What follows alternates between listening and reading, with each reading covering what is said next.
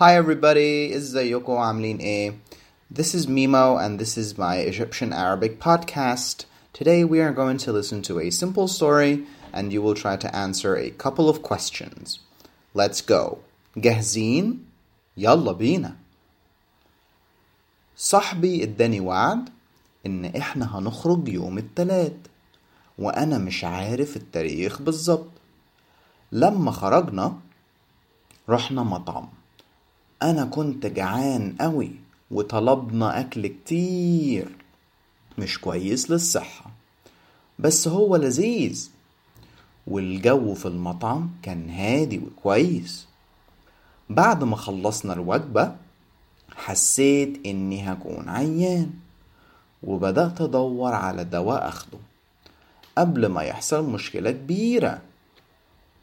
Thank you very much for listening. Now I have a couple of questions for you. Question number 1. How was the atmosphere in the restaurant? Question number 2. What did he start to look for at the end?